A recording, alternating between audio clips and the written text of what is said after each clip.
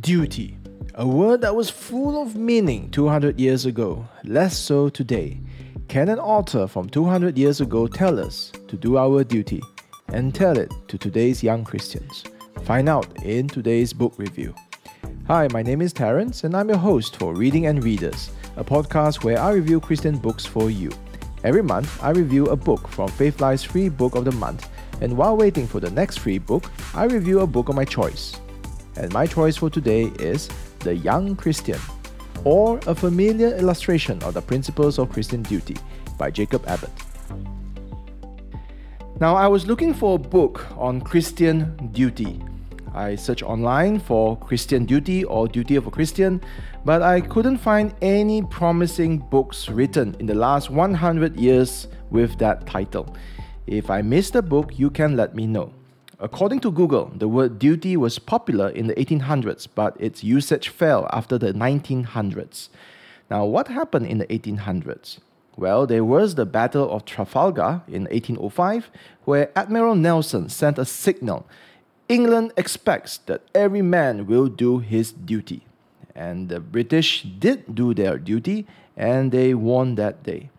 100 years later, nearly 1 million British men did their duty and died in World War I. The mood of the country is best captured by the Oxford Union's motion, stating, "This House will under no circumstances fight for its king and country." There is no more talk of duty. And so we can chart the high point of duty in Nelson's "England expects every man will do his duty" to fall in use with Oxford's Union. "This house will under no circumstances fight for its king and country." Do you see that? The high point and the low point. And just like that, Christians have lost a good word, duty. Today we are losing many other good words like virginity, marriage, and family. There was a time when these words were commonly understood and were aspirational, noble, and good. You see, duty is not the same as responsibility. You can be responsible for evil, for crime, but you cannot have a duty to do evil. Duty is a good thing that is expected of you from society, church, or family. Now, that expectation, like any expectation, can be overbearing, but we manage the expectation, not remove it completely. As I said, there was a time that duty was commonly understood and was aspirational, noble, and good. Today, let us go to those times. We go to the 1800s. Let me read from a biographical sketch on today's author.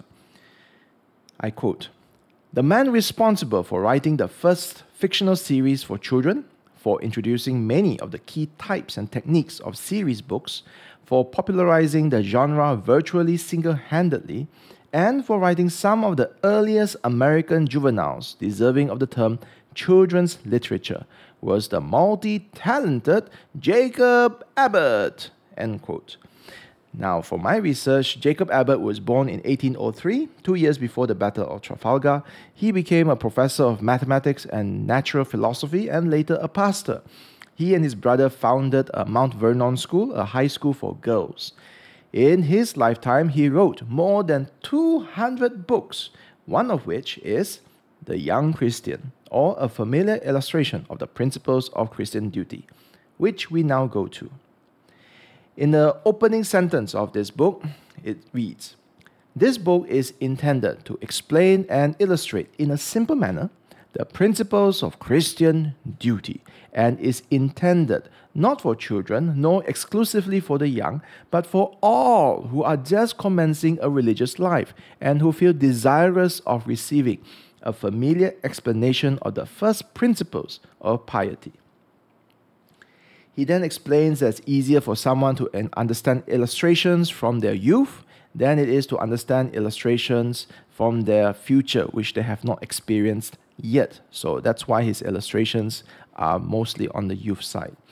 Now, I want to remind you that this is a man who started a high school and pioneered children's literature. So when he offers a non-apology, like what I'm about to read, I just smiled. I quote, "I have made no effort to simplify the language. It is not necessary to do this even for children. They will understand the language of maturity easily enough if the logic and rhetoric are theirs. End quote. Meaning, if they can think, you don't have to baby talk them. All right, so let me quote again. He continues this. It is a great but very common error to suppose that merely to simplify diction is the way to gain access to the young. Hence, a sermon for children is seldom anything more than a sermon for men, with easy words substituted for the hard ones. This goes on the supposition that the great difficulty is to make children understand religious truth, whereas there is no difficulty at all in this. The difficulty is in interesting them in it. They will understand readily enough if they are interested in the form and manner in which the subject comes before them. End quote. I read this and I was just hooked. Okay, you got me at this part, because I teach the youth and I have been advised not to use hard theological words because it pushes the young people away. And my response is, when people need money, they can understand the word employment. Similarly, if people need God, they can understand atonement. If the country can teach the importance of vaccination, the church can teach the importance of sanctification. And if the school can teach genetics, we can teach apologetics. The young can understand. They really can. And like Abbott, I believe the difficulty is not in making them understand. The difficulty is making them interested in it. All right? Because they understand many difficult things from school and in life. Now, if you were to write a book to explain Christian duty to the young, how would you begin that book? Would you start with God, with the goodness, His grace and mercy? Or would you start with the spiritual disciplines like reading the Bible, praying, or songs and worship of God? Or would you start with young Samuel, David, or Daniel? Then from their good examples, gently lead the reader to how a young Christian is to live today. One of the best things about reading old books is that their minds work differently from ours. The way, the words they use, the way they structure their sentences, and also their ideas. Abbott begins with a chapter on confession. In this chapter, the first chapter, he tells a story of two brothers and their father. The brothers wanted to go ice skating with their friends. The father said, yes, but you must not go past the bend, for the ice might crack beyond the bend. The brothers said yes, and they went. After some time, their friends wanted to explore beyond the bend. The brothers hesitated, remembering their father's instruction. But they thought there would be no harm to follow their friends up to the bend. There was unfortunately no line to show where the bend starts or ends. So before long, the brothers realized they were past the bend and they just went off with their friends, forgetting their father's instruction. At this point in the story, I thought the ice would crack, they would fall in, their father would rescue them, and the boys would learn an important lesson. But no! The boys had their fun, they returned safely, they returned home on time. The family did not suspect anything, they asked how was the fun day. And the boys were evasive, they could not sleep at night. The guilt of disobeying their father was heavy in their heart. And soon in the story, the younger brother confessed to his father how he disobeyed. And the father said, I saw you were troubled, but I thought best to leave you to ponder. So the father was sensitive to the conscience that has been pricked. And after confessing, the boy's conscience was clear, and the rest of the chapter developed the need for confession, exploring what happened in that story that he just told. Now, reading this, I thought this was a very quaint idea. And today, do children feel bad for disobeying their parents? They should, shouldn't they? Would they feel bad until they cannot sleep and they must confess to unburden their guilt? You see, I don't think handling confession is something that is taught in today's parenting class. A modern parenting approach does a very good job telling parents that we are not gods. But they don't tell us that parents are appointed by God. This book is written with that view. The parents in this book, the fathers and the mothers, are not overbearing. They are positive role models. They are not know-it-alls. Even this view is refreshing. Consider the movies you watch. How often is the father absent or messed up, or a bumbling clown while the children get him out of trouble? Where is the father figure, the wise man, compassionate, strong, a father that the children can look up to? Now, this book is kind to both children and parents. There are 12 chapters, and let me list them first. Then later, I'll explain what those chapters contain. First is what we have just read is the confession. Next is the friend, then prayer, consequences of neglecting duty, almost a Christian, difficulties in religion, evidences of Christianity. Then you have the practical aspects of the Christian duty, which is study of the Bible, the Sabbath, trial and discipline, and personal improvement. Then the whole book closes with a conclusion. So, in the chapter on the friend, there are a lot of goodies in each chapter, but because of time, I can only describe parts briefly. In the second chapter, he describes Jesus, and he writes, "Inquirers after the path of piety are very slow to learn that the Savior is the friend of sinners. They will not learn that he comes to help us while we are in our trials and difficulties, not after we get out of them. How many say in their hearts, I must overcome this sin or free myself from that temptation, and then I will come to the Savior. I must have clearer views of my own sins or deeper penitence or awaken true love to God in my heart, and then, but not till then, can I expect Christ to be my friend." What? Exclamation mark. Do you suppose that it is the office of Jesus Christ to stand aloof from the struggling sinner until he has, by his own unaided strength and without assistance or sympathy, finished the race, and then only to come and offer his congratulations after the victory is won? Is this such a Savior as you imagine the Bible to describe? End quote. There is more, but I just want to tell you that you will love the Jesus whom Abbott describes here. It will be a great comfort and assurance to all. The next chapter is on prayer. And let me give you the problem scenario that I think I face and many times Christians face.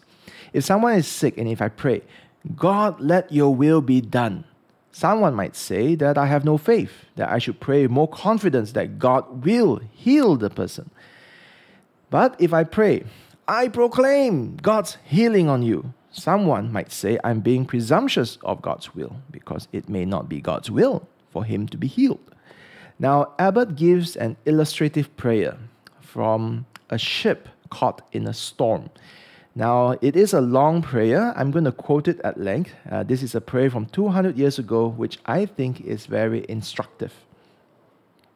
I quote, "Grant, Holy Spirit, that all of us who are now present, exposed to this danger, may come with our whole hearts to Thee, when in health and safety we break Thy commands and neglect our duty.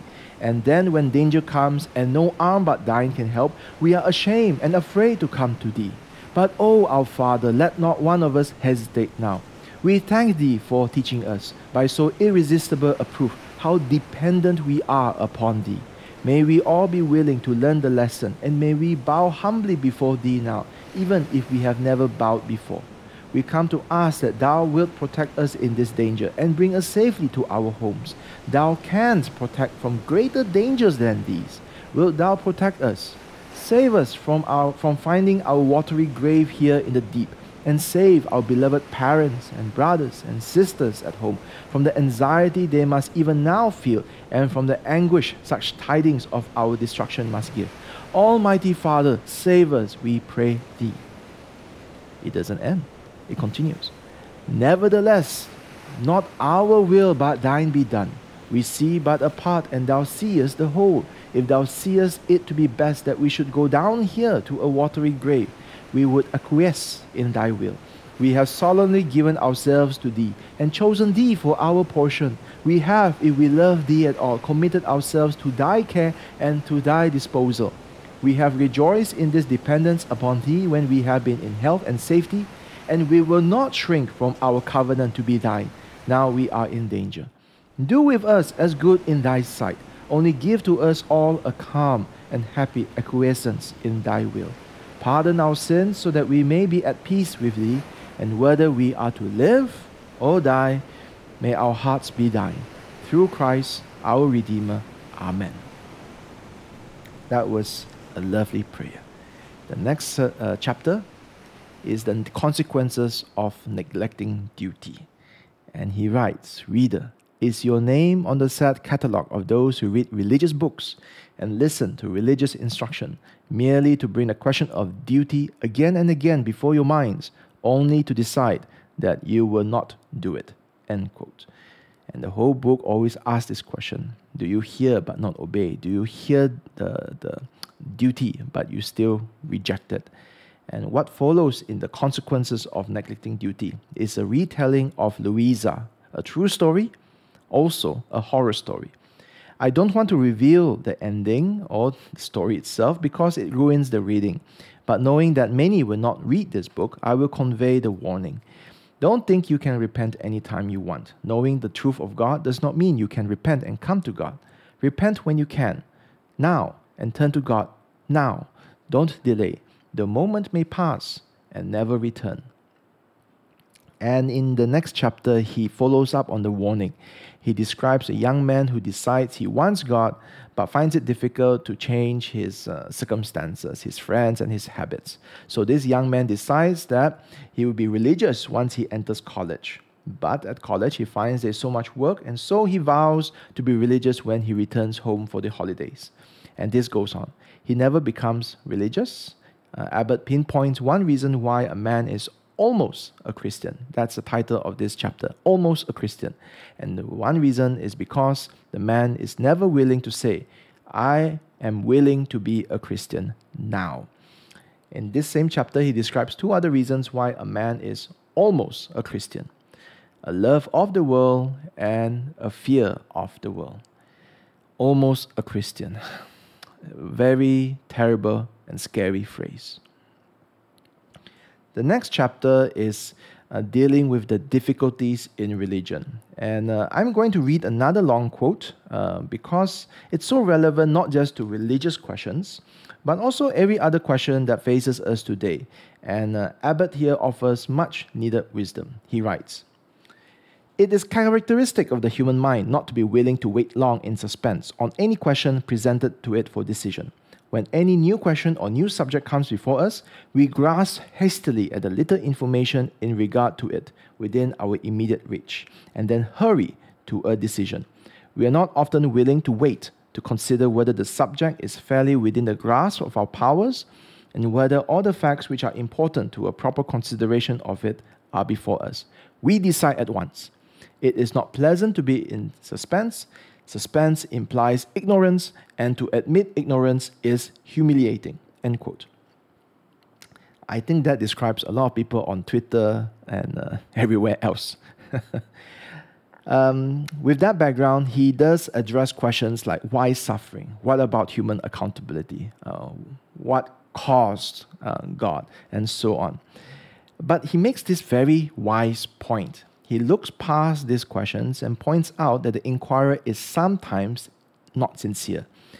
After describing how a person tries to find a loophole in the Bible instead of dutifully loving and serving God, Abbott writes, You strive to perplex your minister or your Sabbath school teacher or your parent, and thus find a momentary respite from the reproaches of a wounded spirit.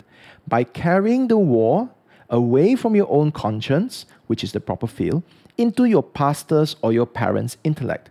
While the argument is going on here, your sense of guilt subsides, conscience is seared, and you fall back to coldness and hardness of heart. End quote. I love that sentence just now. It's I understand it's long, but it says that sometimes people ask questions because they don't want to deal with the hard problems, the conviction that of sin and so on. Instead, they want to ask about evolution. They want to ask about homosexuality. They want to ask about contradictions, apparent contradictions in the Bible. So bringing the war out from the heart and into the minds of the pastor, into the minds of the parent. I think this is a very keen observation, very good observation here. Now, the next one is again trying to deal with the mind. The title is Evidences of Christianity, trying to convince the reader that Christianity is valid, that there's proof for it. And this is the worst chapter of the book. This book is 400 pages long, and this chapter is nearly 100 pages. As I read through this chapter, I nearly gave up because Today, you have better written, more up-to-date books to present the evidences of Christianity. I recommend Lee Strobel's The Case for Christ.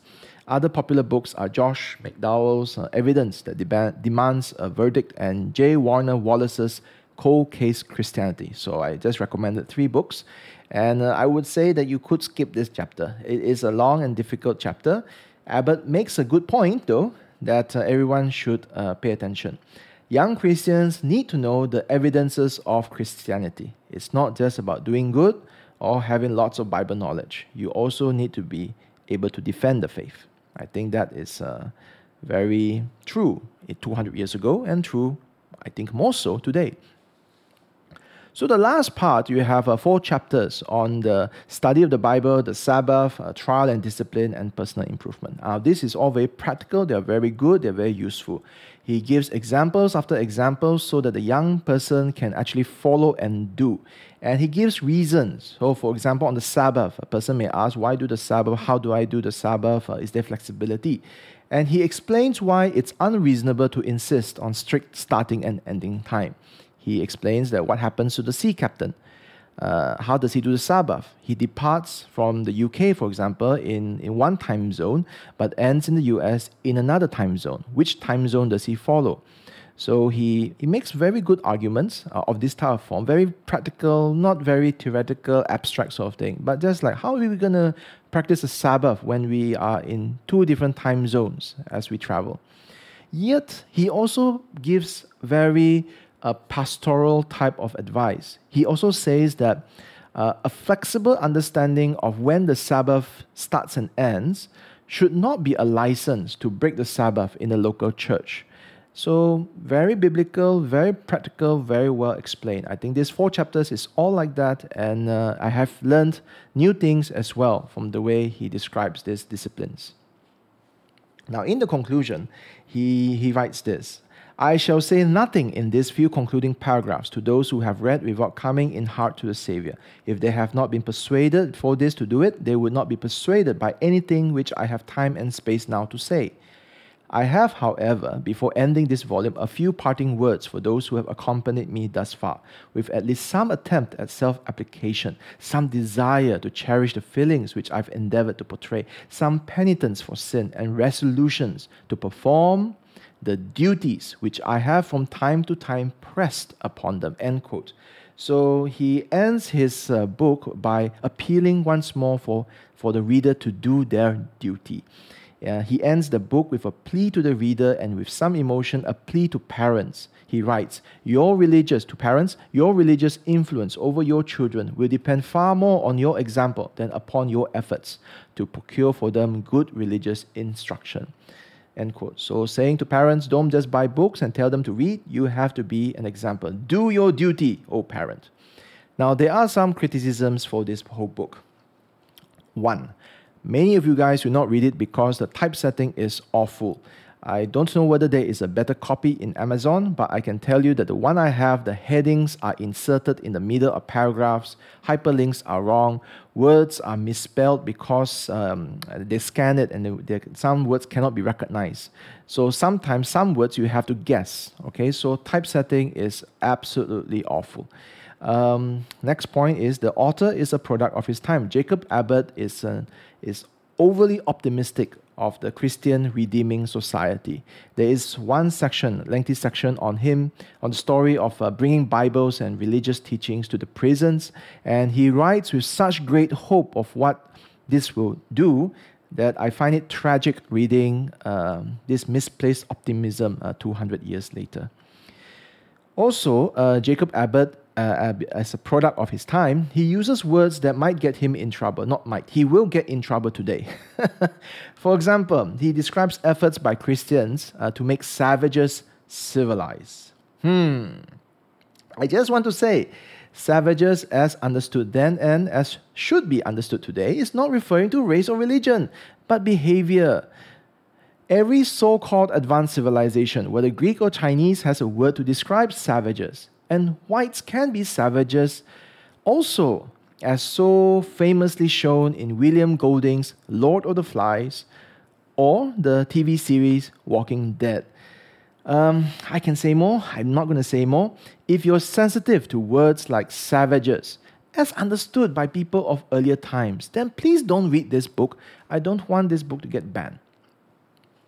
Another criticism is that the target audience, the youth, will not appreciate this 400-page book. It takes a bit of effort to read the long sentences and sometimes overly long illustrations. I really hope that a publisher will modernize and reprint, because this book, The Young Christian, can be a good gateway book for many Christians as they journey through, maybe eventually through the Puritans, Spurgeon, Bunyan, and maybe even Calvin and Luther. Because this is a very nice, easy way to go into that time and culture and way of thinking. And if there is a reprint, I would gladly buy this and pass it off to my children and friends' children, because it can be a very good book. The youth should recognize and appreciate the honesty on religious instruction. And let me just quote some more things from Abbott. He describes a useless way of reading. I quote, she reads the chapter on confession and understands what I mean by full confession of all sins to God, and forms the vague and indefinite resolution to confess her sins more minutely than she has done. But she does not, in the spirit of that chapter, explore fully all her heart and scrutinize with an impartial eye all her conduct, that everything which is wrong may be brought to light and frankly confessed and abandoned. End quote. So the whole book, he wants us to do, not just read, okay? And he continues, in the conclusion chapter, he continues this. Now, there is no question that many young Christians will read this book in the manner I have above described.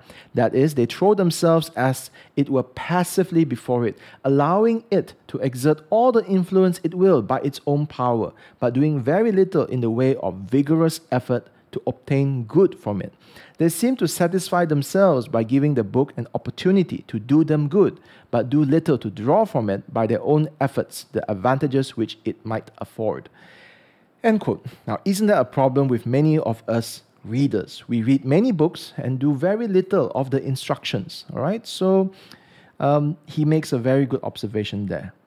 And I have hope in the young, that I think that maybe some of the young will enjoy this book because they want truth boldly told. And this book, if you can overcome the typesetting, can help you. And as for parents, you will find a sympathetic and encouraging tone in this book. The modern parenting movement, as I said, is very good at telling us that we are not gods, that our children are individuals who have their own journey to walk and moral compasses to navigate. Well, this book from 200 years ago will tell you that parents are appointed by God to help the young learn what is their Christian duty before God. And may we all do our Christian duty before God. This is a reading and reader's review of The Young Christian, or a familiar illustration of the principles of Christian duty by Jacob Abbott. England expects that every man will do his duty. Can I say, podcasters expects that every listener will do his or her duty to subscribe, share, and review. No, I think that's stretching the word duty too much. So let me just make that as a request. And another request is, if you have read any of Jacob Abbott's books, can you get in touch with me? I'm curious to know, how did you come across his books and what do you think of his writings? Any of it, not just this particular one, but any of Jacob Abbott's books. And maybe you can make a recommendation to me to read and to introduce to my children. And if anyone has thoughts on the book, my review, or on the Christian duty, please email me.